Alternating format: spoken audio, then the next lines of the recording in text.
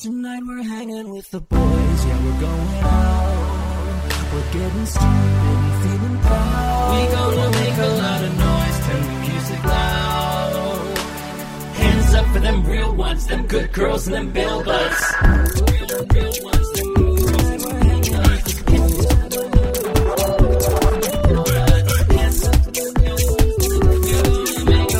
Hands up for them real ones, them good girls and them bill butts. Hello, everybody, and welcome back to the Bill Buds Popcast. I, of course, am your host, JPC. With me, as always, the indomitable JJO, Johnny O'Mara. Johnny, how's it going? There he is. You said abominable, right? Yes, I did. Our big bear beast of a man. I call you a beast, Johnny, because you're in full-on beast mode. No sleeves for you today. No, it's a nice rainy day. When it's rainy, I don't like wet sleeves on my body. Johnny, what a confusing fucking thing to say. You don't like wet sleeves on your body? No. Now, normally, Johnny, on a normal, regular, plain old episode of Bill Buds, we would spend maybe 15 minutes examining this weird fucking thing you just said, but we do not have time today because we have with us a special guest. You may know him from Hello from the Magic Tavern, where he plays a shape-shifting badgelet or something, who knows. You may know him from the podcast Hey Riddle Riddle. We have with us the indomitable Adil Rafai. Adil, welcome to the Bill Buds Podcast. Thank you so much for having me. Can I ask, request even, that you lead me in as a Midwestern kaiju? I think in order to be a kaiju, you have to be at least 6'4". Fine. That's fine. Thank you guys so much for having me. I'm a big fan of the podcast. I've been listening since day one. I'm a patron. Ooh, so you get all the secret episodes. So it feels good to be on one of my favorite shows. It's exciting. And can I ask, how do you like your sleeves, wet or dry? Honestly, if I gun to my head, green. Oh, wow. Envious.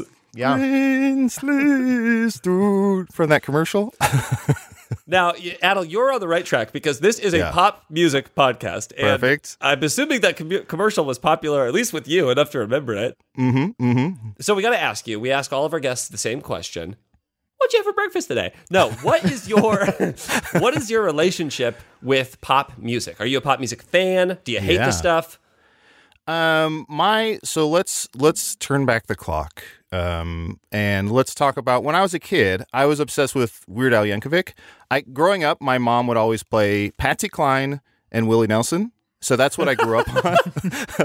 As a kid, I was obsessed with Weird Al Yankovic. My mom played Patsy Cline and Willie Nelson. So that was like the first music in my house was like Patsy Cline and Willie Nelson. Sure. So still, when if I hear Crazy or Weeping Willow, like I get like a shiver up my spine. But then eventually I discovered Weird Al, and that was like all I listened to. So I had almost all of his discography or cassetteography at the time, I guess. Yeah. And then it was a weird thing. I'm sure this has happened to several more people, but it was a weird thing of I was so into Weird Al and not any other music except for Willie Nelson and Patsy Cline that as I heard the songs Weird Al was doing a parody of, I was confused, and my mom had to explain to me. I was 8 or 9. Yeah, sure. My mom had to explain, like, hey, he was doing a parody. This is the original song, and he changed the lyrics to make it fun or funny. She also had to sit me down and explain that Michael Keaton was both Batman and Beetlejuice because I couldn't believe her. I couldn't, and I wouldn't. So I was very into Weird Al, and therefore, I guess like top 40 kind of pop and rock from the early 90s. And then when CDs came out, we got one of the first CD players. I remember my dad bringing it home, and it was this monstrosity of a machine. And we had Born to Run on CD. Oh, shit. And then the Teenage Mutant Ninja Turtles soundtrack on CD, as per my choice. What could that be? What is that? Is that busting out of their shells or something like that? Yeah, and there's like the song Power and like Teenage Mutant Ninja Power. Like it's a very bad but very good album. And that album led to me just loving. So when I listen to an album or a song, I kind of tend to holistically absorb it and be like, how does this make me feel? How does this make me move or want to move? And then after a few listens, then I'll kind of examine the lyrics a little bit deeper and see what the story's about. Sure. But that led me to the Ninja Turtle soundtrack led me to eventually buying the Mighty Morphin Power Rangers soundtrack, which has the song Trouble by Shampoo. And I think that was the first time where I was like, have you heard that song? So I do not know. How does Trouble by Shampoo go? How does it go? It's like, we're in trouble. Something came along and it burst our bubble. Yeah. I So know it's that like, song. it's just it's by Shampoo, which they sound like they're two 14-year-old women. I don't know who they are. But that song was the first song where I was like, I unapologetically love this. Yeah. And if friends in grade school or whatever grade I was in heard me listening to it and made fun of me, I was just like, I don't really care. Like, this song makes me tap my toes, makes me snap my fingers. I love the way this sounds. And so as I grew older, I very much am welcoming and tolerant and celebrative of all types of music. Sure. Metal, Garth Brooks, anything. From metal to Garth Brooks. And so Both, by the way, have gotten hard passes from Johnny and I on this podcast. But eventually that led to me as an adult where I actively, like, I've been front row at a Katy Perry concert. I've been front row at a Taylor Swift concert. Like, I legitimately love pop, and I legitimately love those musicians where it's not me being like, isn't this funny that I'm Sure. here? It's like, Yeah. I love this music, and I think pop is so necessary. Where it's like, yes, I love Radiohead. Yes, I love these other Neutral Milk Hotel and all these more like indie artists. Mm-hmm. But I feel like I need pop on certain days to just like get me out of bed, get me moving, get me excited and moving my body versus like, let me really dig deep into like Dylan, man. Like Yeah, that I mean, has its time and place, but I Sure. feel like I need pop in my life and I love it. That's what pop is here to do, honestly. And that Uh-Oh, We're in Trouble song, that I feel like you could put that song into any episode of Scooby-Doo during the chase sequence and it would work. And I feel like I must have seen it during a Scooby-Doo 100%. 100%. because that's what immediately popped into my mind. Adel used to run auditions at the Playground which is an improv theater in Chicago. Well, improv theater, that's being generous. It was a building in Chicago where improv happened, and used to run auditions there. And you would And play... never once cast me. What? Well, Johnny, now you're pop casting Adel. So how does it feel? It's good about fair play. Yeah, we'll see how this goes, and if you do well, we'll have you on again. But I will say that Adel used to play Katy Perry's Firework to pump people up for that audition before you did the audition. Like, everybody just danced to that song for like 20 seconds. And it was a very, very like, only someone who unironically loved that song would do that. But I will say, it really did pump people up. I mean, that's a song that pumps people the fuck up. That's a fantastic song, and a fantastic song for that specific purpose. Oh, yeah. Yeah, I felt like that was just to get people out of their heads into their bodies. I'd also play, one of my favorites to play is Chromeo, Fancy Footwork, which is just a very good song. Oh, I don't know that song. It's one of those songs where, like, as soon as you hear it, your body's like, okay. we dancing. Also, Johnny, I should say, those Playground auditions, I headed them up, but there were auditors who made the decisions, so... Oh, I think that I maybe got into one because that was they're for so like hard the to get times that into. I was trying to audition. That was like the hottest thing in Chicago was getting into a Playground audition. It was fucking impossible. That's news to me, and I can't tell if you're being sarcastic. I'm so serious. No, when Playground auditions were like announced, they would like announce the auditions. It was just like signing up for classes at IO. There was a mad rush, and there was 150 spots and 800 improvisers in the city that all wanted to get one of those audition slots. I remember I missed one. I missed a couple of Comedy Sports ones. And IO, I was lucky enough to like never miss class signups, but man, they all went fast. It was a nightmare to do that. I remember signing up for 5Bs the first time around, and there was like an email chain of like a group of people who were like, we all want to be in the same class. This is like the time it opens. Here's a walkthrough of how to sign up, like the quickest way. It was like speed running, like IO signups. It truly was. That's fantastic. Well, Johnny, I remember having you and Liz in class, and you two are incredibly funny and talented. So, Well, thank you. I don't care about never making a Playground team. I'll survive. I'd also say, I believe I'm correct in this. You were part of Theater Strike Force, right? I was, yeah. Which go is Gators. maybe, if you're not tuned into like the improv community, I feel like Theater Strike Force is maybe the biggest powerhouse in improv, like in terms of like the people who went through that program.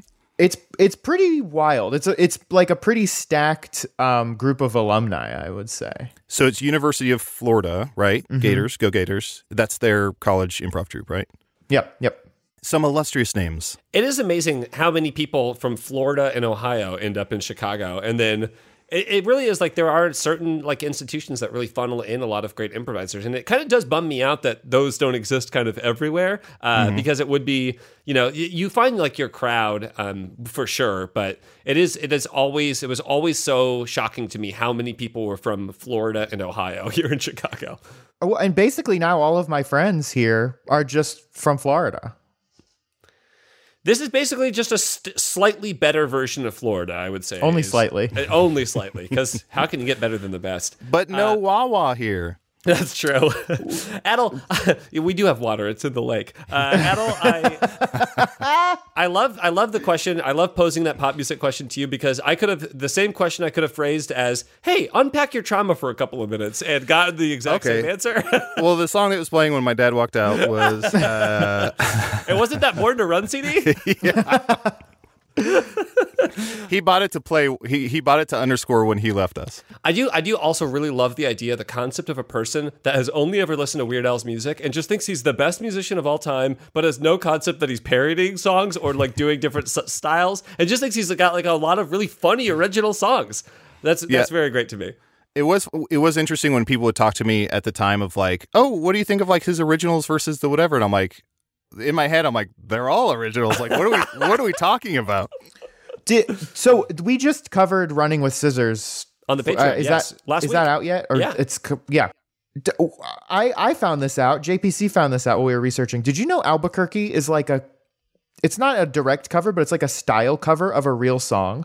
Oh shit. That Albuquerque is one of my favorites. And that's one my fiance knows every word to. But that's like a 13-minute song or something? Yeah. What is do we know what style or what song it's aping?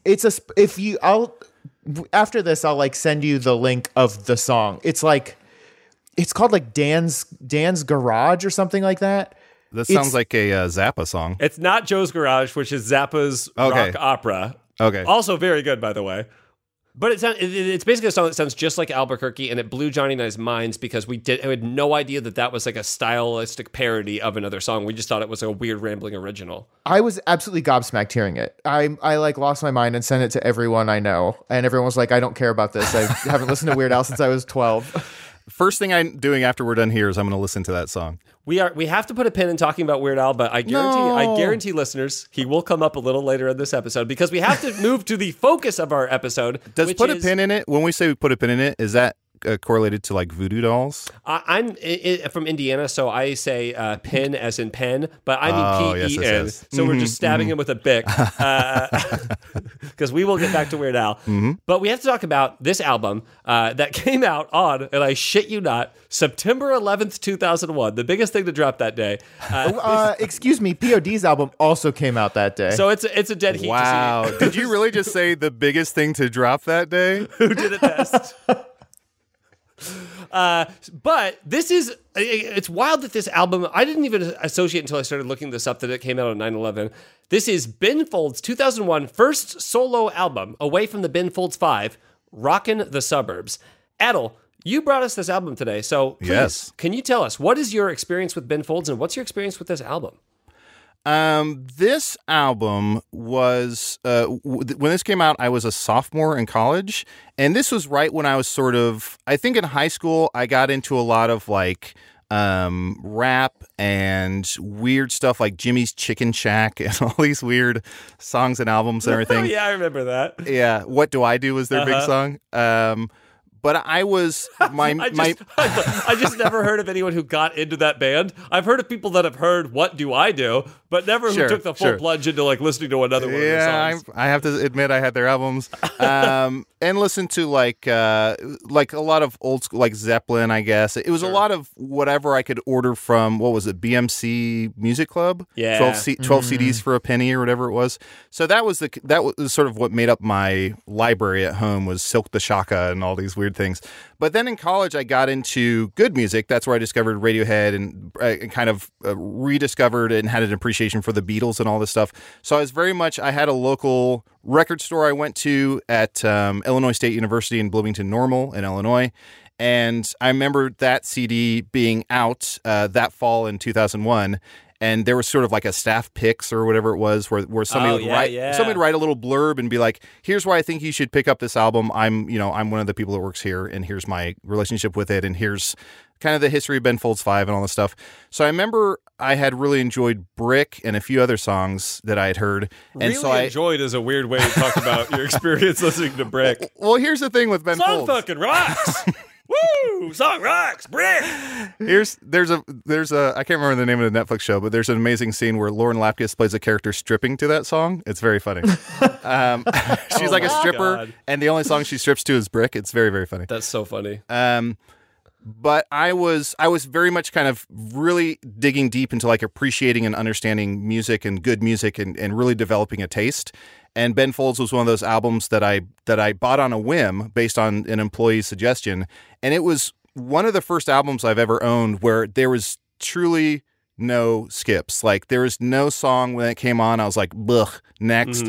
I truly, every time I put it on, would listen to it top to tail. So I was blown away by this album. And I feel like he, as well with Brick and this album and most of his songs, he does such a good job of making bad situations and sad lyrics sound like happy and jaunty and like you're moving your body and all of a sudden you're like, oh, this song's about an abortion or this song, it's a very weird, sneaky thing.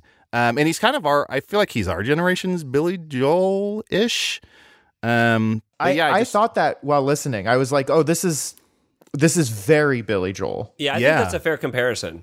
Yeah, I think he's with a sort of piano-led rock and a lot of ballads. I think he's kind of this hybrid Billy Joel / Elton John / I don't know how to articulate it.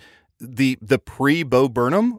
Like I feel like when you listen to Rocking the Suburbs, that song is basically Bo Burnham's whole personality. I love Bo Burnham. He's very talented, but that sort of like hyper awareness of like, I'm not even middle-aged. I'm a white guy who has, some amount of privilege and wealth and everything. And I'm singing about my awareness and all this stuff. I feel like that's very much, Bo Burnham sort of aped that template. I think that's a totally fair comparison. The Billy Joel comparison is also, I think, very fair. My experience with Ben Folds is I have a brother who's 3 years older than me, and he loved Ben Folds 5. And so he was a big Ben Folds 5 fan. And then when this album came out, it was heavy rotation in our household. And it was something that my mom really enjoyed too. And my mom and my older brother even went to see Ben Folds live a couple times. And they loved Ben Folds. And so it was one of those things that was like I didn't love everything that my older brother loved because he was like Bright Eyes and I was like not into that. But Ben Folds and Ben Folds 5 I was like very, very into. And I don't even think at the time I recognized it as being such a weirdly specific thing because he's like a piano singer. And there was no other music I was listening to at the time that was like that. Yeah, absolutely. Especially in the sort of indie rock pop scene, like there's not a lot of piano led musicians. Yeah, it was a lot of like 3-piece, instrumental outfits and stuff like that, which is funny because that's what Ben Folds 5 was. But this album, I felt the same way. It was an album that I absolutely loved when it came out and I listened to, and then I would revisit it. It just became part of my like album lexicon as the years went on. Johnny, now I know that you have a very different experience with Ben Folds, so would you like to share how you found this album? Yeah, so two things. First of all, I found this album by you telling me, hey, Adel wants to do Rockin' the Suburbs next week. Sure. But I have a friend who is super into Ben Folds, and basically whenever we would drive, I was on an improv team with him, so when we would go to festivals and stuff, when we would drive, when it was his turn to pick the music, he would pretty much exclusively pick Ben Folds. So that's my main experience. But then in researching, I realized that Ben Folds did a few songs for the soundtrack for the 2006 children's animated film Over the Hedge. Yes, he did. And I am very familiar with his cover of Lost in the Supermarket because that's what it plays during the credits. And I had to clean that theater a lot of times. Did you work at a like AMC or something? Regal. Oh, nice. Who switched to Pepsi over the pandemic, which is bullshit. Ooh. Wait, AMC is called Pepsi now? Yeah. So that is my experience, is listening to Lost in the Supermarket 4 times a day, every day for one summer, and then hearing occasional songs when Patrick was picking music on road trips. Now, Johnny, I guess I don't want to pooch it too much, but I think it's actually more fun if I do. Your experience of listening to that song, 4 times a day over the course of a summer, and Patrick's music, what were your impressions of Ben Folds? Would you say you liked it or you didn't like it? No, not a fan. Not a fan. Okay. No. No. And I know I'm going to be the odd man out all episode, and I'm excited for that. I have a similar, I had a friend in college who would, anytime we drove anywhere, he'd put on Moxie Fruvis, if you know them. And so eventually, even though some of their stuff is fun, eventually I grew to hate Moxie Fruvis because it was just, my friend would just cram that down my ear throat. So I was just I think I'm done with this band. So I totally understand if you don't find it organically, sometimes there can be a not weird, but there can be a rejection of it. It's also not really good driving music, I would say. No.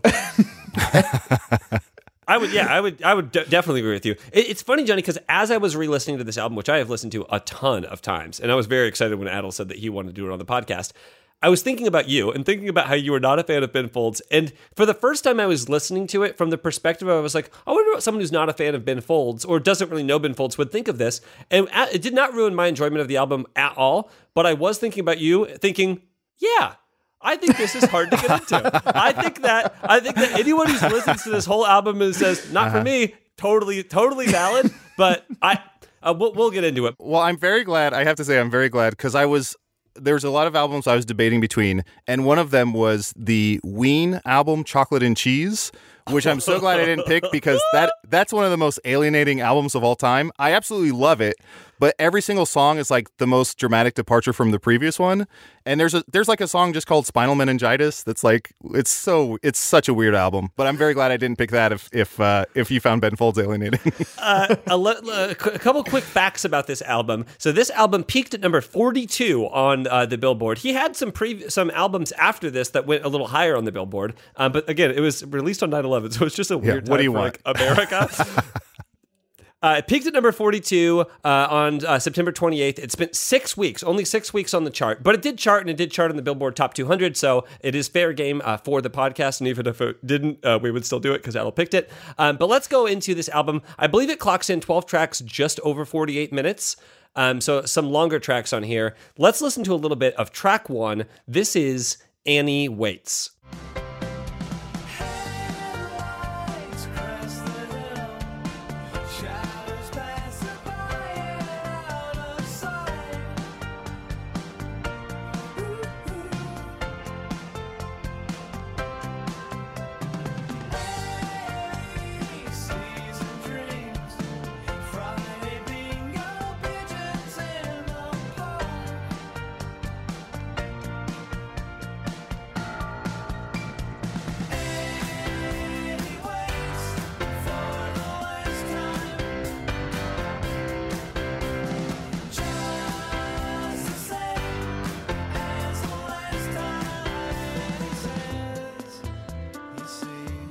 I like the little drum machine here.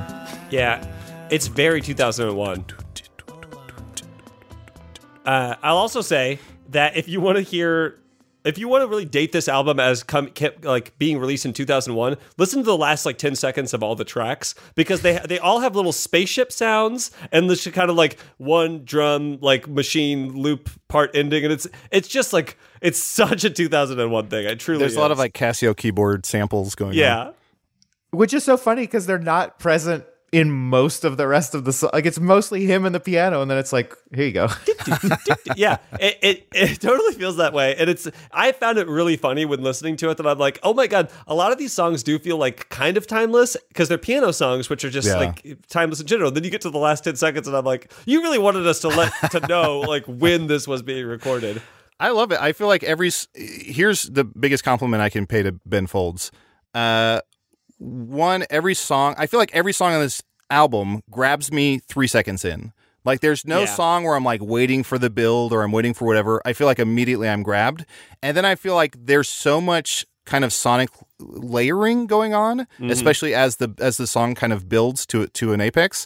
I feel he's so good at layering, and also these sort of underlying oohs and ahs and yeah. It's almost like I feel like if he was born in like the 50s or something, he would have been the number one sort of Motown songwriter or something. Like there's such a classic sort of doo-wop undertone to a lot of his like layering. I absolutely love it. It's so good. This song has that in it as well. You'll find those oohs and ahs on a lot of tracks on this, but Annie Waits, especially with the ooh like thing that's going on in the background is very cool. I also got to give it up to Ben Folds because I think this is a really strong introduction to the album. It's piano like pop, right? It's piano rock, and this is a kind of more upbeat song, and it kind of rocks. I think it's a really good starter for the album. But lyrically, I've always been so impressed with Ben Folds' ability to just tell a story. I think he's a really great storyteller, and this one has always kind of like spoken to me because it's essentially the story of a person who's waiting up for a person who's not coming, right? And you find out through the course of the song, this is their thing. Like they do this to themselves and they say never again, and then they're right back in the same situation doing it over again. And just like the sadness of that really, really spoke to me when I was a kid. Oh yeah, this whole album is a lot of like teenage angst in the suburban format, and then also a lot of transition from like youth to adulthood. And then the transition from like adulthood to being irrelevant, Yeah. like post retiring, like what is my life now? What is my purpose? What do I bring to this world? And I feel like this song, to go off what JPC said, there's that part where it says headlights crest the hill, the headlights crest the hill, and that portion feels so cinematic to me. Because it's like singing about Annie waiting for someone, and then it's like, oh, the headlights crest the hill. Is that them? Is it in my mind? Is just has such a movie quality to it. Yeah, and then realizing it's not them, and she's still waiting. Like, just very, very good. Parts of this reminded me of two Beatles songs, "Don't Pass Me By" and a little bit of "Blue Jay Way" too. But yeah, like maybe he's been seriously hurt. That line reminded me a lot of "Don't Pass Me By." I have several moments tagged of huge Beatles influence. So yeah, I think I had a couple. Yeah. It's also, we were talking about Billy Joel earlier, and one of my first notes for this song was this sounds to me like Billy Joel, like after he took a bunch of Ambien. Like, so Johnny, you have notes for this song. Did you send them to Ben Folds? Perk up. I couldn't find his email. And there's the little like incel twist at the end made me laugh too. I feel like so much music at this time had that like emo kind of backdrop thing to it, which is, nowadays we would call that incel. But yeah, it's like the whole time it's, we feel so sad for Annie because she's waiting and she's never like, she's always getting stood up. It's never the guy of her dreams. And then it goes to his perspective and he's like, wait for me, Annie. But there's this nice guy right here all along that you've been ignoring. I forgot to mention this, but I think this ties into my college experience. I forgot to mention when I first picked up this album, I was playing it, and somebody who lived in Watterson Tower with me, one of the dorms, this guy named George, who was like a friend who we would all leave our dorm rooms open and walk in and out of each other's rooms. Sure. He came in and let me know. He's like, oh, this is the Doom Ben Folds. And I'm like, yeah. And he goes, you know why they were called the Ben Folds 5, right? And I'm like, because Ben Folds was the lead man and there's 5 people in the band. And and this can't be true, but he told me it was called Ben Folds 5 because it's almost like the, I forget the comedian's name. There's like a comedian who famously had a large penis, and he once was like in a competition to see who had a larger penis, and somebody told him like, just take out enough to win. So this kid said it's called Ben Folds 5 because he famously has a giant penis, and it's so big he has to fold 5 inches back in order to have any sort of intercourse. So for like a few months as a college kid, I was like, what a weird story. Like, this is wild. This guy has such a huge wang. I'm so sorry to bring this up, but I had to mention it. First of all, I mean, no. If you hear any more things from the playground, please bring them to the show because I think it's going to be very valuable. Well, the playground, famously an improv theater. Well, yeah, that's true. I had heard that the reason why he called the Ben Folds 5 was because there was only 3 of them, and he wanted to make it sound like more impressive. Like we're the Ben Folds 5, even though there are only 3 members. Or that's just like a fun joke. Yeah. Either way, we agree the name was to make him seem more impressive. Exactly. Either folding 5 inches of his penis or having more bandmates. Would he fold it 5 inches back so that his penis was pointing at himself? Or would he have to like, Johnny, no, kind of... Johnny, no. The science doesn't work out. I was gullible. These are questions you'd have to ask the man himself. And he's I'll add it to my notes. okay, so speaking of adding to the notes, let's reference our notes when we reference track 2. This is Zach and Sarah.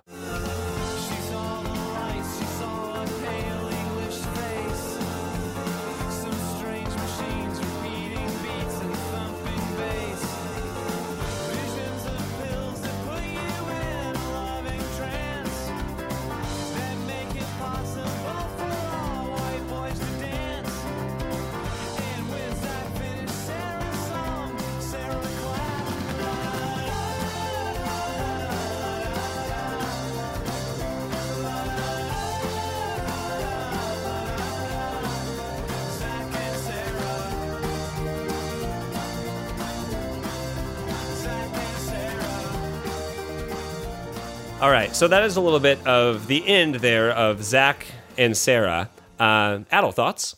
Absolute bop. This is, I feel like this whole album is good walking music. Maybe not good driving music, wonderful walking music. And I love in this song, especially the intro, it just comes on so hard. Like it comes on at gangbusters. Mm-hmm. And then there's parts where like, it sounds like he's playing the guitar almost like Hendrix. He's playing the piano almost like Hendrix plays the guitar. Yeah. Like very fast sort of fingering for lack of, I don't know the term. So I really enjoy his sort of mastery of the piano and what he's able to do with what it brings to each song versus just the sort of basic piano sounds that some people, Nora Jones, I'm looking at you. Call out. I remember in high school, my brother's friend Aaron learned how to play this song on piano, play Zach and Sarah on piano, and watching Aaron play this song on piano, I was like, holy shit, this is a hard song. Like, you have to move so fast to play that way. And I don't know, we're not musicians, Johnny and I, so we will not get the words right, but it feels like the piano and his singing are like at 2 different tempos, and it feels very difficult. In my mind, I feel like playing the piano that fast while you're singing like a slower song feels fucking difficult, and it makes me impressed every time I hear it. I don't know how people can do anything and play any instrument and sing at the same time. Yeah. Yeah, I heard that he plays all the instruments, so I think he has like a mastery of almost all the instruments on this album used, which is incredibly impressive. Well, I mean, that's why this was his first like solo venture away from the band when Ben Folds 5 broke up, and it's like he could do all the other stuff. So does he need the other guys? I don't know. It's almost like when Paul played drums. And then people are like, is Ringo one of the best drummers in the world? And Paul's like, he's not even the best drummer in the band. Fuck Ringo. No, but I do love the song. Again, he's telling this like really fun story of this is one of like 6 songs on this album that references specific people in the title, which is like a theme for this album. It's all about like whoever these people are, but this song has so many lines in it that I just fucking love. Like, I love, she saw the light, she saw the pale English face, some strange machines repeating beats and thumping bass. Like, that line has always just stuck with me. It's such a cool line.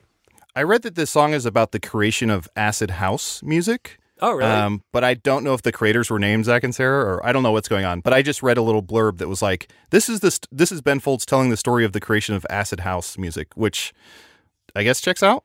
I really enjoy, just because whenever I bring it up, nobody remembers it, because I guess I'm a bit old, 39. But I love the part where he said Zach called his dad about layaway plans. Yeah. Because I remember growing up, my mom would be like, do you want a toy or something? And then I'd point to something and she'd put it on layaway at Sears or JCPenney or whatever. And that was such a Woolworth. It was such a big part of life, was like layaway.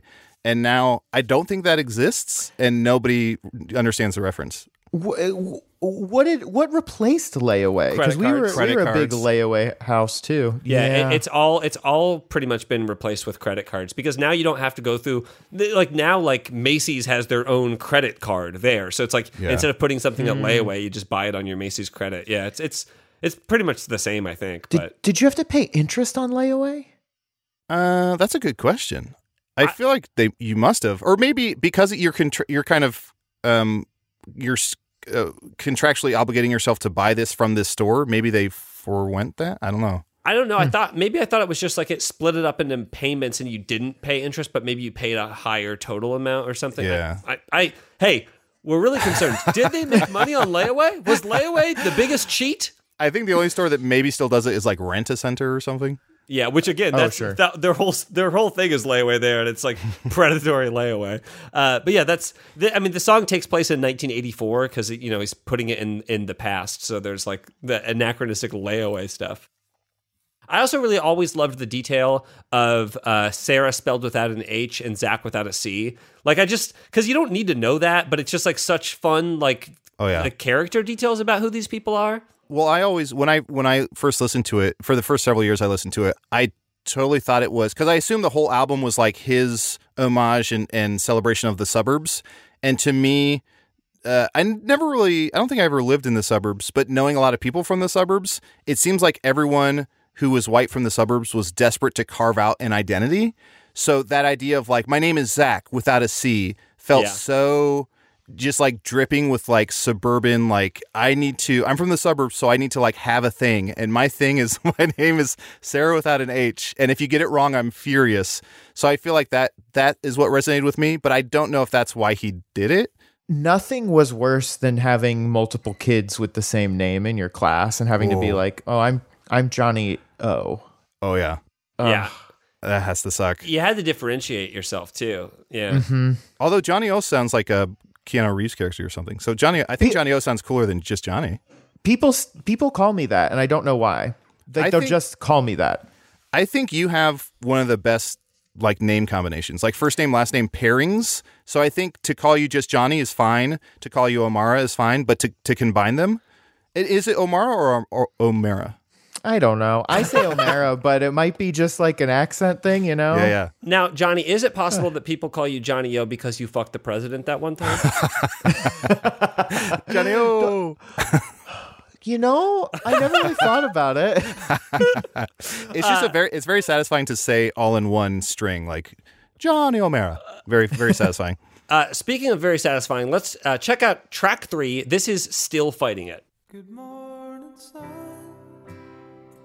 I am a bird wearing a brown polyester shirt. You want a Coke? Maybe some fries. The roast beef combo's only $9.95. It's okay. Okay, that's a little bit of the intro of Still Fighting It. So this song, I saw him live, and he started to play this song and then stopped. So he has that part where he says, wearing a brown polyester shirt, you want a Coke, maybe some fries, the roast beef combo is only $9.95, which is one of my favorite sets of lyrics of all time. Yeah. It just delights me to no end. And he mentioned I swear he said Wendy's, but it could have been Arby's because the song seems to be describing Arby's. He said he used to work at a Wendy's, and JPC, I feel like this is relevant to your MO and personality. Can't wait. He said he used to work at Wendy's, and he noticed that they kept track of everything, like number of beef patties, number of Coke fountain drink holders, cups, whatever. They kept track of everything except for fries. So he would, every time he sold an order of fries, he would give somebody their fries and then pocket the cash because there was no way for them to track the fries. Sure. So he said he would just like be making hundreds of dollars a week just pocketing fries money, and they never caught him. And then as he's told this story, the arena he was playing in erupted in applause of like, yes, hell yes. And then he went back into the song. So I thought that was something that was relevant to your interests, which is sticking it to corporations. I also think that Ben Folds is I've never seen him live, but I've done this for almost no artist. I've watched live footage from Ben Folds' shows because you don't just go to watch Ben Folds do his songs. You go for like his banter, his personality. I feel like he very much is like a very he wants to make concerts special, and he does that by like breaking apart songs to tell stories and stuff like that, which I think is a very cool thing for you to do as a performer, and something that I think lends itself more to the piano rocker type of performer. Oh yeah, I saw Tom Waits a few times, Oh, and yeah. he's someone who loves to. He'll play a song and then he'll stop and he'll launch into like vaudeville bits. Well, like he was playing a song and it was like amazing. He's on the piano and then there's a vase with roses on his piano and he stops and keeps playing the piano but stops singing and he goes, "Roses on my piano is nice, but I'd rather have tulips on my organ." And like it took 10 seconds for everybody to get the joke, and then everyone was like, "This is the best thing ever!" Like, so I do feel like it is something that's like built into the piano type of like almost lounge singer, or like I'm gonna have a rapport and I'm gonna tell some stories and break Yeah. things down. Like you're able to do that more with piano than anything else. Also, something specifically that I love about this song, I'm a sucker for like songs that people write to their children. Like, and this is very much like a son, like you're going to be older one day and have some, perspective. And I really love that. But this song and a lot of songs on this album, I found myself as I was listening to it, it's been a few years maybe since I've listened to this album, I still knew every word to every song, which is very rare for me for any album, but and I was singing along with it, because when he gets to like Sunny Days and Rain part, like in the key changes, you just kind of want to belt that out with him. Like I was sitting here listening to it, singing "It Hurts to Grow Up" and "Everybody Does." It's so weird to be back here. It's like an anthem. Like you want to, when you see it live, you want to sing along and you want to take out your lighter, or your phone. And I feel like every song on this album is not an earworm; it's an ear snake. Like it goes way deeper than, like you said, it's in my bones. Like when I put this on to listen to it, I was like, I know almost every word to, like, it's just, as you hear it, you're like, it's unlocking everything. It's really cool.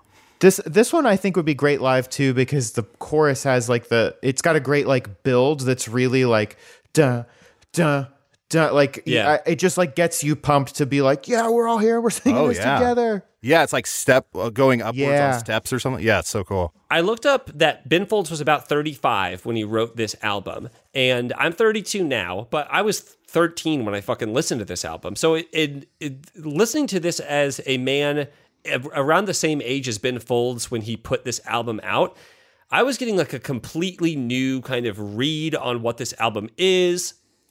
And it is that line, "It's so weird to be back here," is like him holding his child and being like, I was just a fucking child. Like, because I feel that at 32, I'm like, I feel like I'm still like figuring shit out. And I'm like, but no, I'm an adult who's like existed in society for a decade. Hey, you're not figuring stuff out. You have you play The Witcher on Twitch. That's you know what you're doing. Your job is video games and podcasts. You're doing great, champ. That's true. That's true. Okay, are we fine to move on to the next song? Please. Okay, so this is track 4. This is Gone.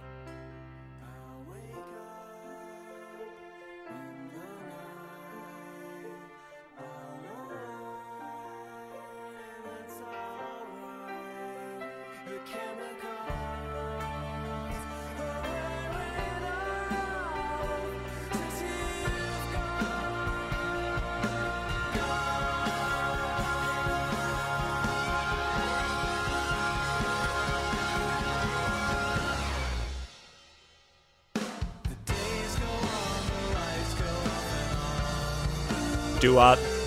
Yeah, I like that.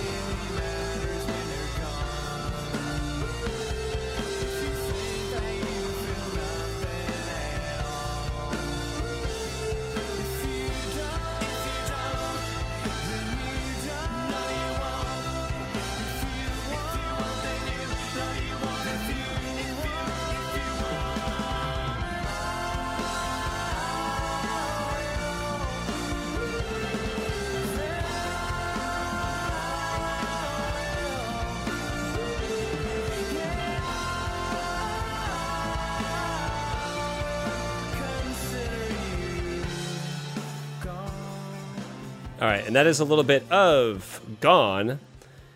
Woo. I adore those tasty oohs. Like, Yeah, just so good. Oh, so great. I liked that, but this song had my favorite lyric on the whole album. Oh, please. The days go on, the lights go off and on. I thought that was such a cool way to talk about time passing. That's cinematic to me as well, too. It's like that time lapse of like a house with like lights turning on in different rooms and people moving fast, like, and then it's just like time is passing rapidly. That I love that image. Oh yeah, and this to me feels the most sort of probably the most sort of teenage angsty out of all the songs in terms of like I can totally relate in high school of like writing a letter to someone who I was in a relationship with, being like, if you don't respond, like, I'll consider you gone. Like, I'm going to cut you out of my life. Where it's like, no, you're not. But also, like, who cares? Like, I don't know. Just that when you're in high school or that age, just how melodramatic everything has to be. Where you're like, I've seen in the movies how people act, and so I have to replicate that and be stand in the rain and be like, whatever. Yeah. The line, and I think that you should spend some time alone. But if you won't, then you won't. And it's like, oh man, I fucking love that. And it then mirrored with, and I will consider you gone. But yeah, man, it's a melodramatic song, but I also think, I mean, this is 4 tracks in, and every one of these songs makes me want to sing along to them so far. And this is definitely one that you just want to belt, like, consider you gone. Oh, this song is so fucking good. I have to imagine this inspired Kelly Clarkson. Just the person of Kelly Clarkson was inspired. Not since you've been gone. Kronos the Titan pulled Kelly Clarkson out of his head after hearing he took the Ben Folds Stone out of Vision. I've also this was a really hard album for me to pick a favorite on, because like I said, I fucking love so many of these songs, and it's almost an impossible task for me to pick a favorite. But I will say, I forgot to say, I think Zach and Sarah might be my favorite one on this album. I fucking love the piano part to Zach and Sarah. But when I was redoing all my re-listens to this album, I got to Zach and Sarah's track 2, and I was like, this is my favorite song. And then 2 tracks later, I'd be like, no, this is my favorite song. And then 2 tracks later, I'd be like, nope, it's this one. It's definitely this one. But I think I have to give it up to Zach and Sarah, because I truly do love that song. My 2 favorites is the next song coming up, Fred Jones Part 2. Okay. And then also tied with that is Not the Same. I feel like those are my 2 favorites. Well, let's listen to a little bit of Fred Jones Part 2 right now. Fred gets his paints out and goes to the basement, projecting some slides onto a plain white canvas and traces it, fills in the spaces, he turns off the slides. And it doesn't look right yet, and all of these bastards have taken his place. He's forgotten but not yet gone. And I'm sorry, Mr. Jones. And I'm sorry, Mr. Jones. And I'm sorry.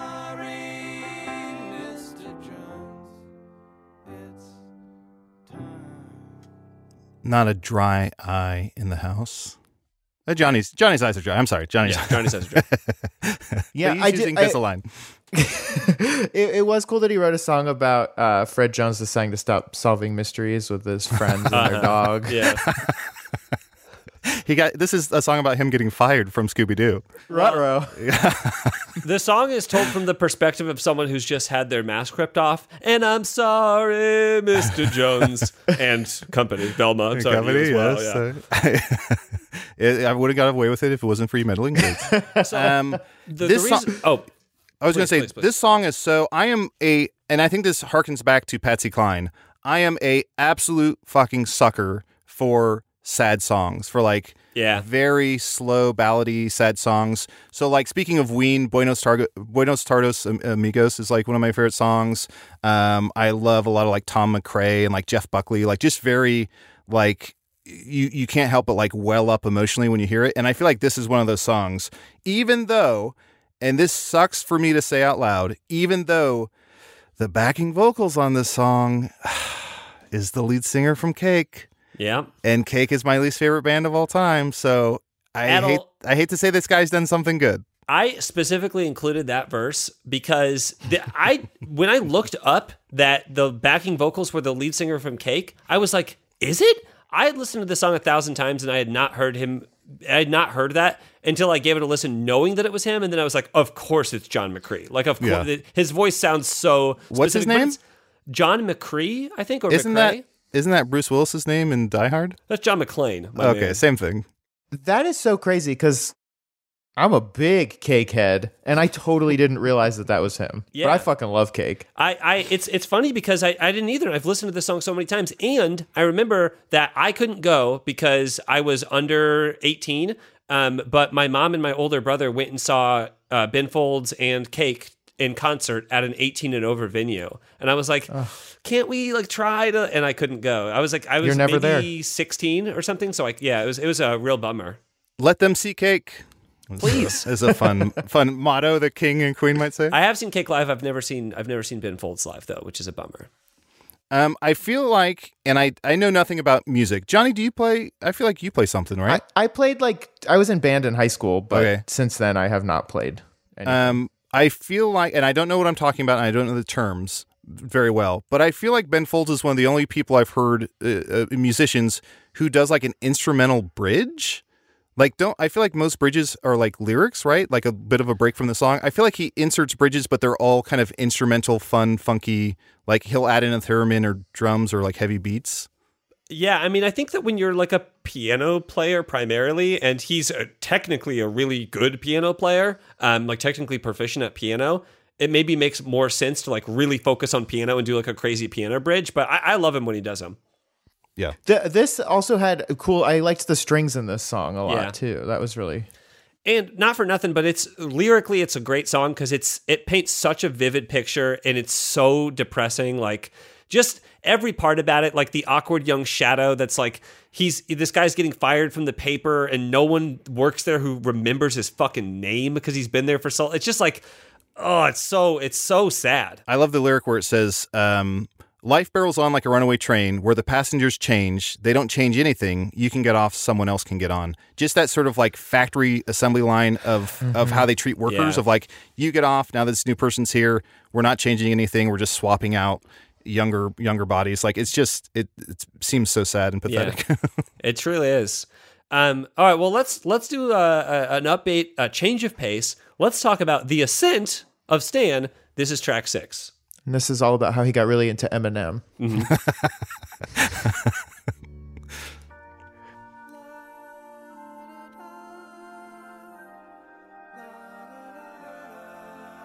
My tears gone cold. I'm wondering why I got out of bed. Yeah, that's like a purely like vocal bridge too, without lyrics, which is wild.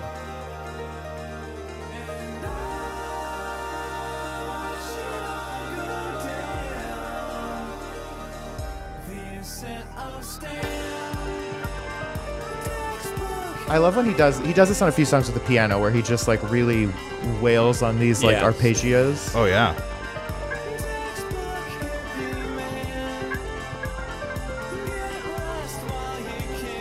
Yeah, I wrote it down for this song specifically too, but like it feels like the piano is going so fucking hard and fast, and he's just kind of like singing at a very orderly pace, and it's just like it plays with my mind so much because I don't know, in a wonderful way. I feel like he's like tickling my brain. Oh, yeah. I love there's a part where it's almost like a church organ pipes in, and then it goes into banjo, which absolutely rips. Like the banjo that's playing in the background rips. And then it goes into, and here's one of the tags I wrote about the Beatles. And then it goes into basically almost chord for chord being for the benefit of Mr. Kite, the Beatles song.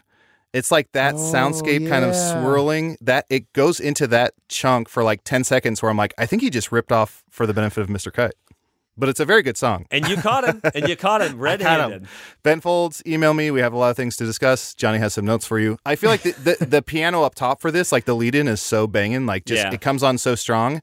But I will say, when I first heard this used to be my least favorite song because the lyric, textbook hippie man, just I couldn't digest it. Like I was just like, ugh, I don't like the way that sounds. It seems like such a lame lyric, textbook hippie man. It almost sounded like which I love these people, but it almost sounded like They Might Be Giants or something. Sure, sure. I had a note on another song where I was like, this music kind of sounds like if They Might Be Giants were just kind of like normal guys. I always really like the line, Stan, you once wanted revolution, now you're the institution. How's it feel to be the man? It's no fun to be the man. I really like resonated with that song because I was like, yeah. And Johnny, you're thinking of They Might Be 5'11". Terrible band. Okay, can we talk about track 7? This is Losing Lisa. Life was simple then, but she's not happy now, and I don't feel anything.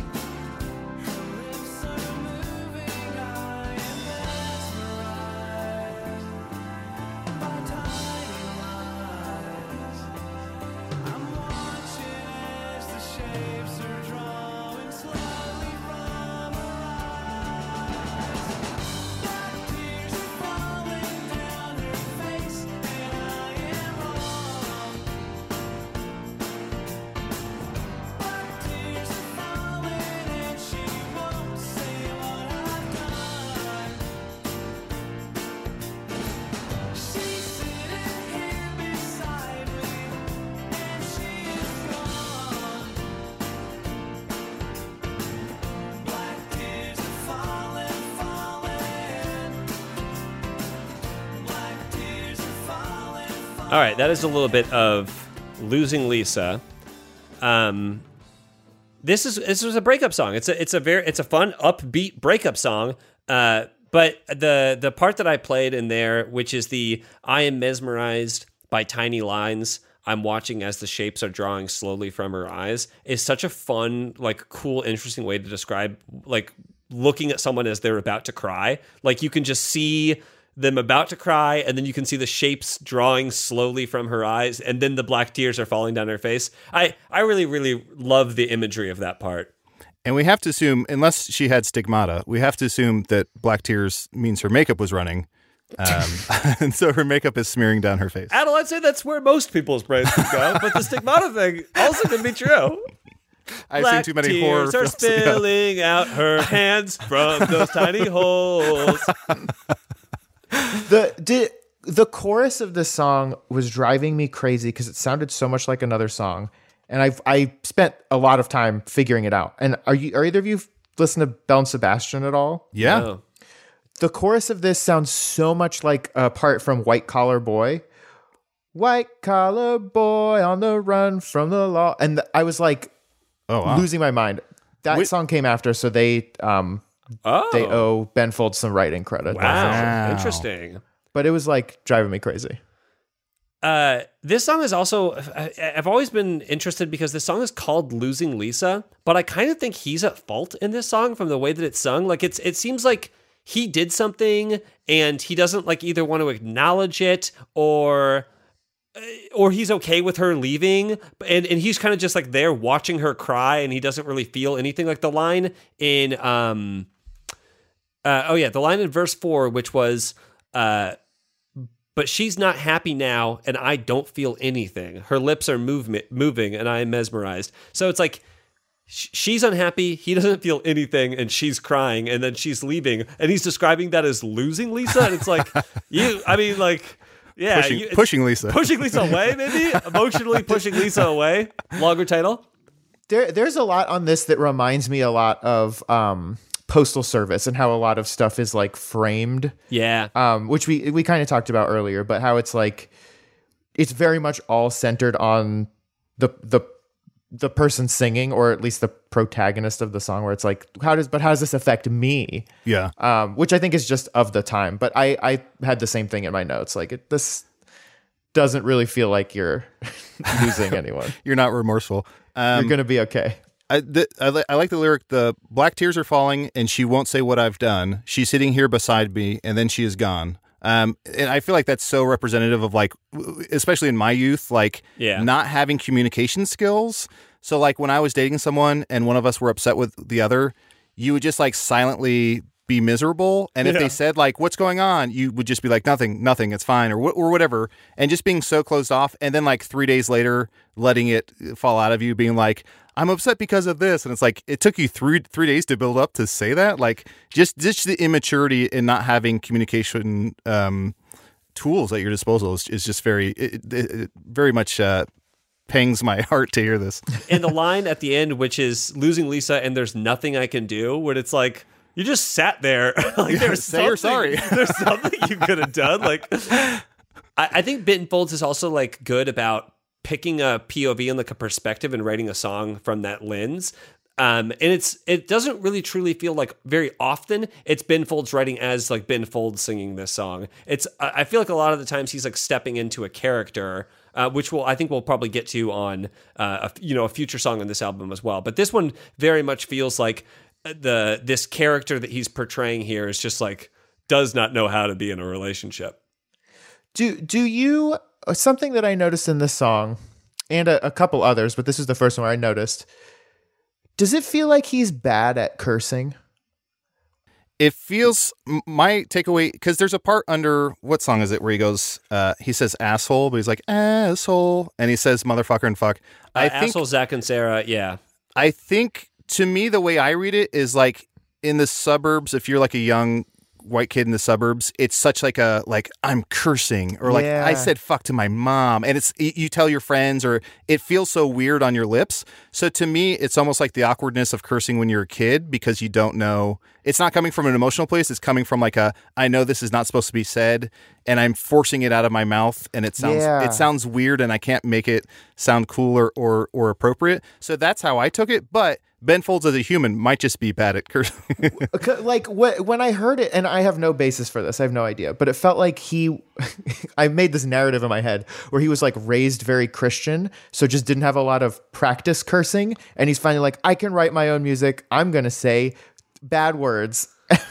And like, is there, because the part in this song and Losing Lisa that I really love is that line. He does like a descending guitar thing when he sings "Shit just happens sometime," and I really love that line, which is like total lack of responsibility or accountability. Like, shit just happens sometimes. It's like, oh no, you're a bastard. Like that's not just. But I know that it's a specific choice in "Rock in the Suburbs," which is a little later on when he does like his like big cursing stuff. Well, which we will talk about. But before we can talk about that, let's talk about track 8. Now, trigger warning for this track. This track 8, Carrie and Kathy, is about suicide. So I don't think I'm going to include anything about suicide in this clip, but that is subject matter in this song. And I'm sorry, what was the title of this song? This song is Carrying Kathy. Ack. Yes, thank you. So sorry, I had to. Apology accepted. Okay, so this is Carrying Kathy. From this dream I've been having the last couple nights or so.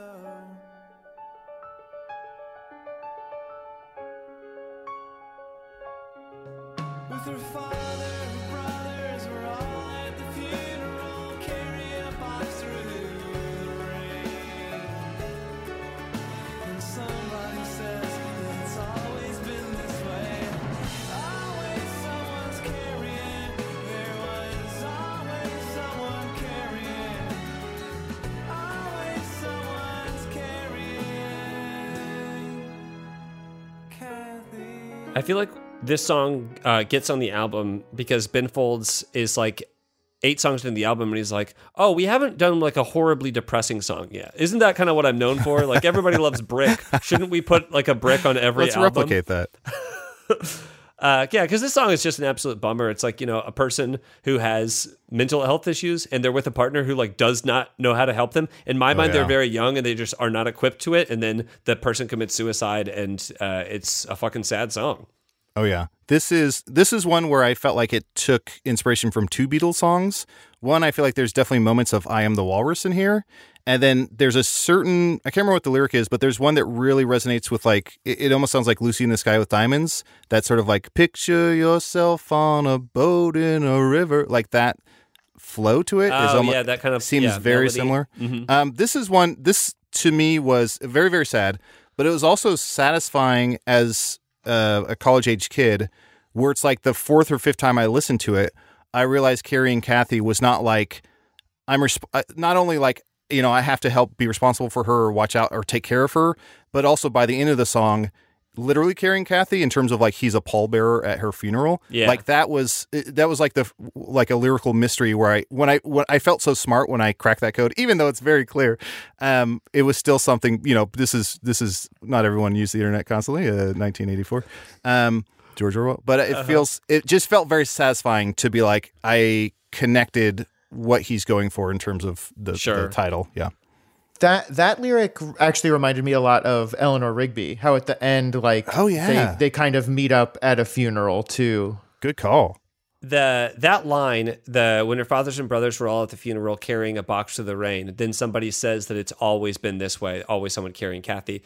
In my mind, I'm like, oh, wow, that's like such a like beautiful and sad line. But if I'm at a funeral and someone's carrying the box and then someone's like, you know, it's always been this way, I would be like, hey, man, fuck you. We're at a funeral. Like, the fuck are you talking about? You testing Don't out whisper open shit mic like that shit? to me. Why do people think they can tell me racist jokes? What about me makes it seem like I want to hear these jokes? Your Indiana hoodie. Yeah. A lot of this song felt kind of like blamey to me, where it was like, you know, we've all been, you know, you've put this on us for so long. It's always been like this. It was interesting that this song is called Carrying Kathy. The song before it is called Losing Lisa. Alliteration much? Yeah, I would have loved if every title was alliterative. And they almost were. Like it almost every one of these titles has like a person's name in it. Yeah. So just like he could have gone the whole way through and just said Suddenly person names. Susan, Grace Under Fire. Yeah. Okay, let's talk about track 9. This is not the same.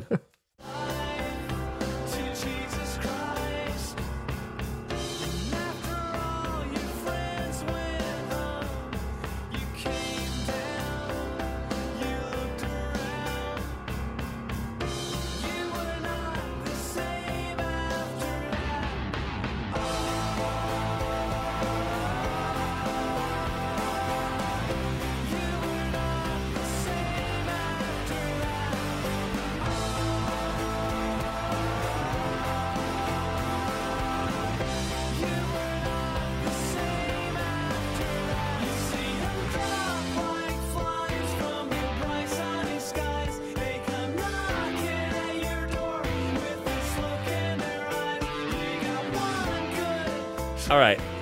That's a little bit of not the same. That's tied with Fred Jones Part 2 as my favorite song on the album. And that, I would put this in my top 5 favorite musical moments in any song ever. The lifting ahs, that just does it to me like I get goosebumps listening to that. Adel, did he play this live when you saw him? Yes. Or did you see him play this live? Mm-hmm. So I've never seen him live, obviously, but I've watched concert footage of this song, and he asks the audience, he splits the audience into like low registers and high registers, and has them sing that like ah part. And it's very, very cool because like it makes such a beautiful sound when you have like 1,000 people or 400 people or whatever, like singing that part with him. And it makes haunting. it, that's why I included it as like a point where we could listen to in the song, because on the album version that's it's only in that one part, but in the live version the song's much longer and he has people do that like haunting at the end, which is very cool. I highly recommend if you're into Ben Folds. There's an album called Ben Folds Presents University a Acapella. And it is cool. It's a lot of his songs sung by different college a cappella troops. And it's very powerful to listen to, just in terms of like all those oohs and ahs done by a cappella troupe are very, very impactful. Highly recommend that. One thing that I love about this song is again, it tells a really great story, but the story is from the beginning, but it's about a guy who takes some acid at a party, climbs a tree, and comes down as a born-again Christian. And this is a real thing that happened, but what's great about this is the second line in here is you took a trip and climbed a tree at Robert Sledge's party. Robert Sledge is one of the other members of Ben Folds 5. It wasn't his party. It was the other guy from Ben Folds 5, Darren Jesse's party. But Ben Folds was like, Robert Sledge has a cooler name than Darren Jesse. Sounds better. So I'll put Robert Sledge's name in there. Yeah, I just love that little detail. Darren Jesse sounds like a truth or dare game of like, I dare Jesse to like. It's a sentence versus a name. It sounds like a track that should be on this album. Yeah. Darren Jesse and I don't know what to do. The lyrics of the song, my first thought was like, once I read that it was that was members of Ben Folds 5, I was like, did they break up because one of the members got too Christian? That would be so great. I love that. I despise religion, so I'm pro breaking up because of religion. I really enjoy after certain lyrics, there's like a bump, bump, bump that like accentuates certain lyrics. So it's like, you gave your life, bump, bump, bump, to Jesus Christ, bump, bump. Like, I just feel like that's so well placed. I think you could, again, know nothing about music, but I feel like listening to this album front You're to back. You're on the right podcast, by the way. I could, I love music. I just don't know anything about it. But I feel like I could play the piano. I could play the piano from ear and with help. But I could construct a song. Like, I feel like he's so good and formulaic at writing songs that I could piece something together based off this album, just knowing structure and when to put in certain elements. Like, I feel like he's so brilliant at just kind of piecing together what needs to happen in order to make this sonically enjoyable. Doesn't he now? Because again, my friend who is very into Ben Folds will talk about his concerts. Doesn't he like write songs kind of on the fly at concerts? Isn't that a thing that he does? I think he improvised a song when I saw him, but I couldn't tell you what it was about or anything. Yeah, I do think if you listen to his like live stuff, he improvises stuff in between. He riffs with the audience in between. Like, it's like a conversation with Ben Folds, live, which again is very cool. All right, well let's talk about this, guys. This is track 10. This is the title track to the album. This is "Rockin' the Suburbs."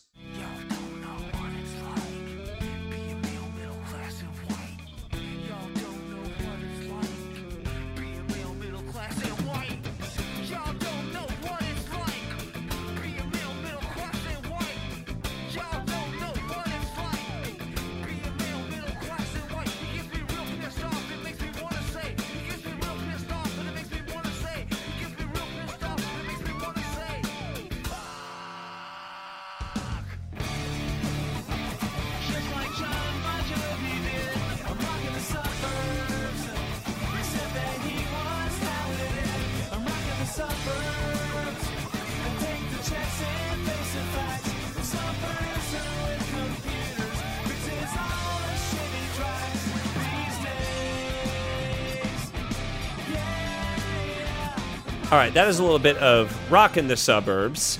Whew. It's so cool you played towards the end, which is one of my favorite parts, where I don't know this for sure. I didn't read it. It seems like he's doing a dead-on impression of Zach De La Rocha, where he's like, y'all don't know what it's like being male. Like, it's basically Lights Out Guerrilla Radio, where he does that whisper build, the Zach De La Rocha whisper build. Like, seems like a one-for-one. I think it's supposed to be. It is, okay, good. It is so funny because we're 10 tracks into this piano rock album, and this track, and again, it does feel like a Weird Al track that's like parodying a style, the new metal style of music, which Ben Folds was like, I didn't like this kind of music. I disliked it. I didn't want to write like a diss track directly to Korn and Limp Bizkit, but I also did not want to write a diss track directly to Korn and Limp Bizkit. And if you watch the video for this, at one point he's wearing like the red backwards baseball hat and like kind of like rapping into the camera, which is Fred Durst. Like, that's just exactly what Fred Durst wore in like his video. So and then the end is in the same room as the Korn Freak on a Leash video with all the bullet holes in the wall. Yeah. So he's just like it's like he's doing an ironic, like, parody-esque track that is also his title track to the album. It also kind of still sounds good, and it's like, it's such a weird choice that I love this song so much for that. I don't know if it's just this song or the whole album, but I saw online that it says "Rockin' the Suburbs" was produced by, I think, the lead singer of Fuel. If you remember Fuel, that sang "Hemorrhage." And was kind of part of that new metal-ish rise. So I think he either produced just this track or the entire album, because everything just says "Rockin' the Suburbs," but it doesn't distinguish album or track. I prefer the version from the Over the Hedge soundtrack that has the William Shatner verse, personally, but... There's a William Shatner version of this? Yeah, from Over the Hedge. Oh my God. I have to look on Spotify and listen to this. That made my day. That's delightful. Does he talk it or does he sing it? I don't remember. I didn't re-listen for this, but because I know he does like he does Pulp's Ordinary People, or Common People. What's that song called? I don't the know. Pulp song, but he does a version of that, and it's like very talk heavy, where he's like, "I want to live like common people do." Like, he's really leaning into his voice. There were a couple lines in this that were funny. Some producer with computers fixes all my shitty tracks, and then the part at the beginning where he's talking about just listen up to my new CD was fun. If you watch the video too, it's like a pretty funny video. Like he's at the very beginning of the video, it's just his face like for a few beats, and then he wiggles his nose, and you realize that his face is on like a piece of plexiglass, and he's just like wiggling his nose on it. I found that just very funny. And I never realized he looks like a poor man's Guy Pearce. Yeah. The other thing with that line, some producer with computers fixes all my shitty tracks. Weird Al literally is in the video in the production booth, and he like turns the shitty up and the cool, or shitty down and cool up, and it fixes the song. I thought that was a very funny joke. Very funny. I will say I kind of had trouble with this song because it feels like he's kind of like winking and it's like ironic, but then he's also not really providing any like commentary. So it doesn't feel like he's like winking enough. It's just kind of like, isn't it shitty to be like a middle-class white guy in the suburbs? Anyway. He does. Yeah, I agree with that, where it's like, it could have gone a little bit deeper, but I do appreciate that he dunks on these people, but you're right that there's not a ton of commentary on it, but I do like it better than, because around this era, around like late 90s, early 2000s, something I hated that arose was there was a lot of white dudes with guitars who would like sing Gin and Juice and stuff like that. So they'd be like, isn't this funny that I'm singing this rap song as like, as me with a guitar and making it acoustic? So I do appreciate that he didn't do that, it was more, well, it was more commentary. He saved that for bitches ain't shit. Ben Folds did that? Ben Folds is the one who popularized that. He popularized and he says all the words. Yeah. He says every single one of those words in that song. Yeah. This sucks. And it's funny because I've heard that, and that always did not sit well with me because it was like, the joke is like, I'm on a piano, but I'm saying all these like goofy rap words. But then Dynamite Hack has that cover of Boys in the Hood. Yeah. That was like really popular around this time. And to me, that song feels like we just like this song and we want to cover it. And it's not like a joke. Yeah. And the Ben Folds one was always like, this is... Fuck, Ben. That sucks so bad to hear. I didn't notice that. I did read, though, that last year, 2020, he said, you know what? I'm not going to do this anymore. It took him that long? Well, no, it's just because there was a pandemic. He wasn't doing live shows. 54-year-old man. Well, I bet, like, as far as I know, he was one of the first to like do something like that, and I think he probably regretted that being a cultural thing that just kind of like spawned from, maybe not necessarily from him, but that did spawn. But in my mind, like the deep as this criticism is going is him being like, the perspective of fucking Fred Durst and Korn, like singing the song about how hard it is to be them. It's like, it's such bullshit because they have nothing to complain about. And Ben Folds is a person who's like, I'm doing piano rock. Like, I obviously don't have anything to complain about, but like the fact that you're so pissed off all the time, and it's like, for what? For nothing. It was also weird that he did choose to like so hard parody the Rage Against the Machine sound, which I would not put in the same category as them because they're like pretty like active protest music versus like, and Fred Tom Durst Morello is like apolitical, right? It's like he doesn't care. He just breaks shit. And Tom Morello is like a legit guitar phenomenon versus, the guitar player for Limp Bizkit or something. The guy with the black eyes. I guess I also, I remember contacts. This guy. I guess I also did not remember this song being like 5 minutes long, but it's a doozy. It's pretty long. Yeah.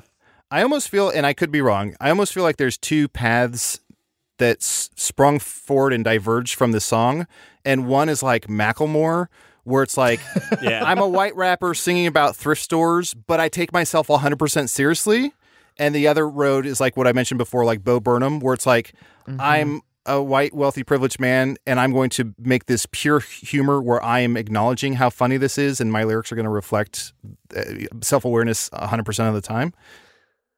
I also think it's funny just in my mind to imagine like people of the time being like, oh yeah, man, like Ben Folds and Fred Durst, they have beef. Like, those two guys are like, they won't even talk to each other. They won't even talk to each other. That's like Eminem and Christina Aguilera are fighting, and it's like I think MTV created that. Like, Make me sit next to Ben Folds and Fred Durst. Okay, so let's talk about track 11. This is a song called "Fired." make him wonder who he folded his dick for first. JPC, keep that in.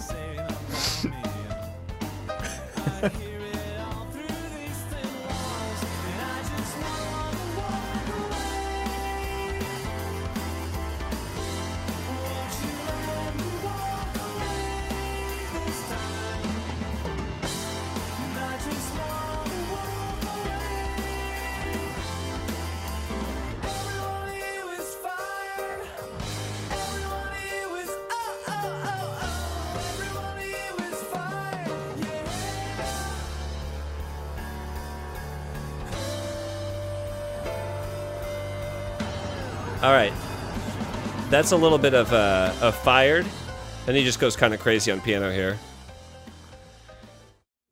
Fired. It's not the last track of the album, but it kind of feels like a last track of the album to me, right? He's firing everyone. He's walking away. Like it just feels like a very last track heavy energy here. This is a great walking song, very much like walking and like making finger guns as you pass people. Yeah, sure. It's just very upbeat. And yeah, I love the juxtaposition of like super upbeat, snap your fingers, tap your toes, but the lyrics are like every one of you is fired. Like he does that very well, I think. Yeah, this is another one where he really goes to town on the piano in a very fun way. This reminds me a lot. Have either of you played Fallout 4? Mm-hmm. I have. One of my favorite songs in that game, and maybe one of my top 100 favorite songs ever, is by Bob Crosby, Bing's brother. Not a sentence I'd ever thought I'd say. It's called Way Back Home, and I feel like this has that same sort of like jaunty Way Back Home Bob Crosby song. Yeah, I mean, like, I just love this song. Is just like, it has the same kind of energy of Rockin' the Suburbs about like being pissed off and just wanting to walk away from things and being like, fuck you. I don't know if this is like a song that he wrote about. There are some, this is his first solo album after leaving Ben Folds 5. And there feels like there are like Shake Your Booty While the Band Complains and songs like this, like Every One of You is Fired, where it kind of feels like he might be writing them about like his old band, but taking digs, yeah. Yeah, I don't know. This one's also about Fred Durst.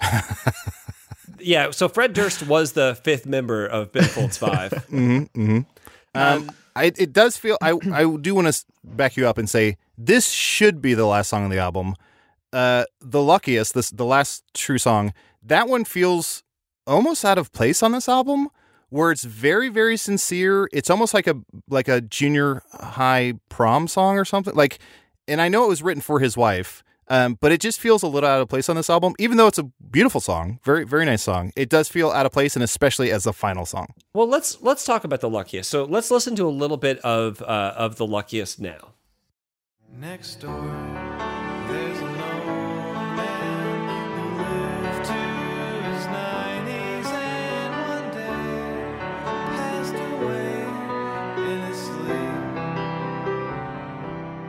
And his wife, she stayed for a couple of days and passed away.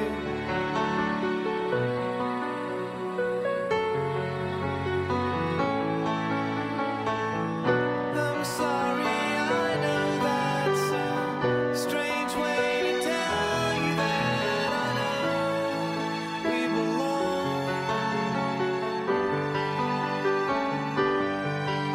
That I know that I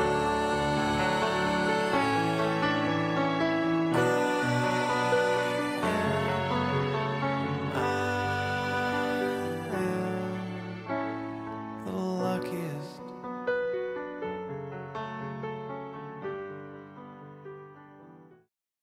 So I feel the same way about The Luckiest too, because it feels out of place like on this album, but I don't know that there's a better spot for it than the last track of the album. Like Fair enough. I don't know that you can kind of put this song like in the middle of an album. Yeah. So Don't get me wrong. I'm glad it's on Yeah. here, but it does feel a little out of place compared to the rest of the songs. Some things about this song. So that last verse that we just heard was one that he like rewrote when he decided to put this song on this album. He wrote this song for a movie called Loser, and it was he basically said he wrote like they had already filmed the movie, and he wrote the song for like all of the camera moves as the camera was like spinning around the couple at the end who was like kissing and they're supposed to fall in love. And he wanted to make like this song about being like that they were going to end up together. And you could hear that in the lyrics, but you wouldn't necessarily know it in the movie. And he wrote and shot and positioned the whole thing for it. And then they scrapped that scene from the movie and they were like, what do you want to do? And he was like, no, just scrap the song. Like, I won't use the song there. And so then he added this like verse about the old couple that dies like right after one another. And then added that song to this. He's also said that this is the song that will outlive him. He said that the number one thing that he gets when people meet him is that they were married to this song or this song was part of their wedding. And as he's telling this to the guy who's interviewing him, and I watched an interview, the guy who's interviewing him was like, my wife and I danced to this song at our wedding. And it's like, of course you did. Because everyone in that 10-year span did. Yeah. Like this was on every wedding playlist. I DJ'd my sister's wedding, and so I 100% played this song. And when I did, everyone got up to slow dance. Because I think if you're under 45, I think this song is basically our collective You Look Wonderful Tonight. Yeah. Like what 45 and older, what Eric Clapton's You Look Wonderful Tonight is for that generation, the Luckiest is for everyone under 45. This song reminded me a lot of Invisible String, the Taylor Swift song. Oh, yeah. Yeah. Like, especially the part where, like, if I had been born 50 years before you and you pass on your bike, would I know? That felt very Invisible String to me.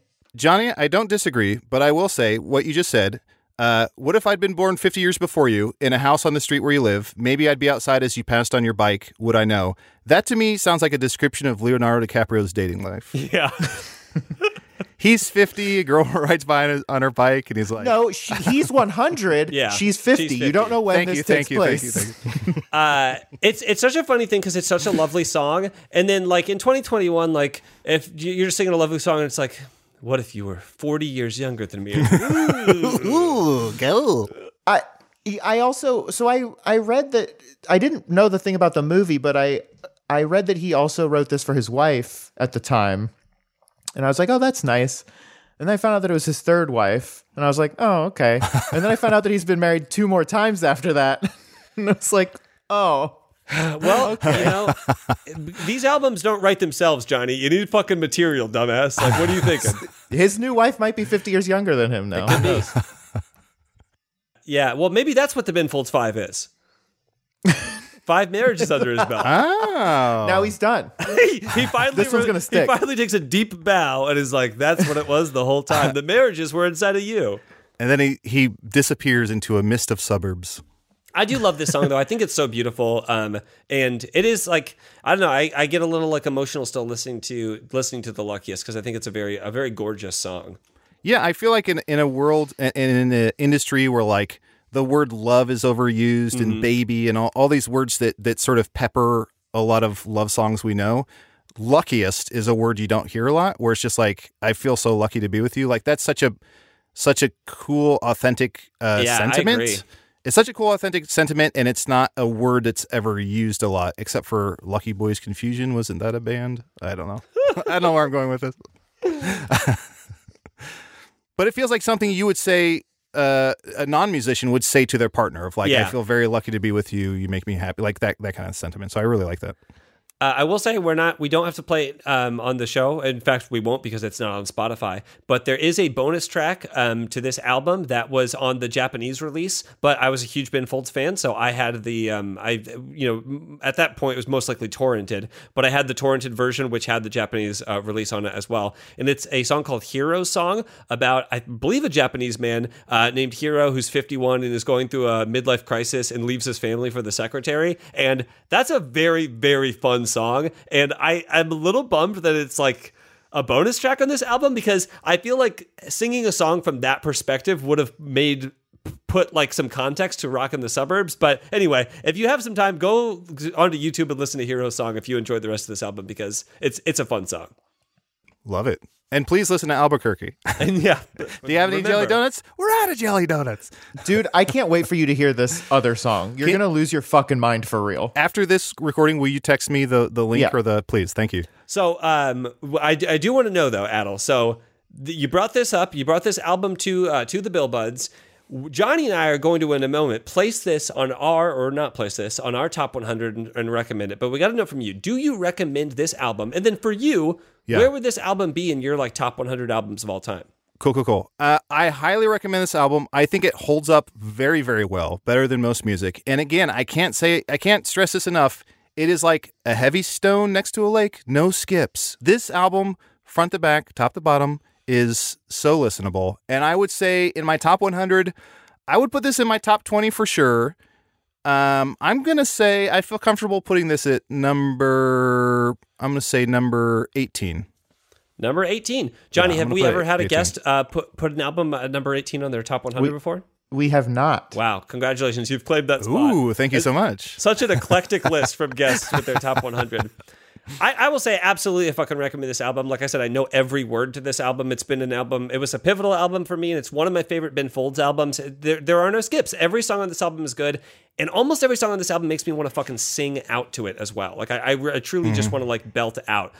So It's like the Bayless Thanksgiving dinner, no skips. he's not allowed.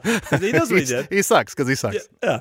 But I'm definitely putting it on my top 100. I kind of agonized over where I was going to put it. At first, I was like, you know every word of this album, JPC. Like, don't bullshit yourself. Is it going to be in my top 20? But it's also it's a piano pop rock album. I think I have to be like in a very specific mood for it. Sure. Now that I'm putting like mood into it, I don't think it quite makes top 20. I think it makes top 30 though. So I am going to, Johnny, this is a number that I feel like I have used before. I want to put this at 28. You are extremely lucky. You Ben Folds gets number 28. You are the luckiest. I am the luckiest. Okay, cool. Ben Folds, welcome to 28. Congratulations, buddy. You did it. Johnny, what do you think? Do you recommend it? I can't wait for this. Here's the thing. I think I just completely missed the boat on this guy. I didn't hear it at a pivotal time in my life. I heard it when I'm a 32-year-old man kind of doing my shit. Which is funny because he wrote it when he was 35, most likely for 30-year-old men. Yeah. You're the target audience. I don't think I would recommend it. To me, this album went down like a sleeve of saltines. One or two on their own of these tracks is fine, but getting through the whole thing is like, it was tough. It was dry. I'm not going to put it on my top 100. I just can't. Love that analogy. It went down like a sleeve of saltines in that it did not go down. I hate to say it, but I don't think I'll probably ever listen to this album again in my life. I mean, unless you and I are on a road trip together. Hey, that's fair. Like I said, when I was listening to this album, I realized, I was like, you know what? It caught me at a specific time. I don't even know that if I'd never heard Ben Folds before, if I had put it on now, I would be into it. But man, I still love this fucking album.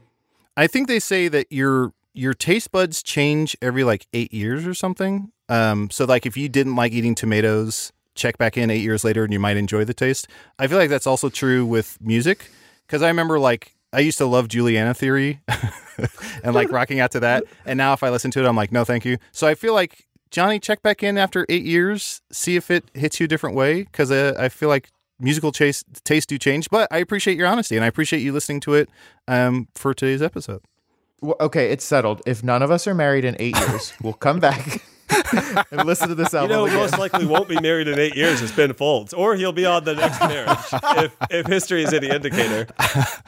I wonder if he keeps, for every marriage, he like repurposes the song and he's like, I am the luckier. And then it's like, I am the most luckiest. Like he keeps having to add in addendums. Adel, Rocking the Deborah. dude, that's when he's like 70 and he has to do like birthday parties because he can't afford medicine. And he's like, He's playing the Everybody Loves Raymond reunion show. I'm rocking to Deborah. Adel, where can people find you? Just like Ray Romano did. Is there anything that you would like to plug? Yes, I like JPC mentioned up top. Please check out Hello from the Magic Tavern and Hey Riddle Riddle podcasts. Also, as I said, Bill Buds is one of my favorite shows, and I highly recommend you check out their Patreon because it's great content. So I would like to please say check that out. Perfect. If the guest pushes people there, then we don't have to, and that just works out great for us. So I will say we tip our hats, Adel, to you. Oh, before we tip our hats, by the way, I forgot to mention up top, you're now an official Bill Bud. Welcome to the squad. Being on the podcast makes you a Bill Bud. So from Johnny and I and Adel, we all tip our hats to you and wish you a fond farewell. Tonight we're hanging with the boys, yeah, we're going out. We're getting stupid and feeling proud. We gonna make a lot of noise, turn the music loud. Hands up for them real ones, them good girls and them Bill Buds. Real ones.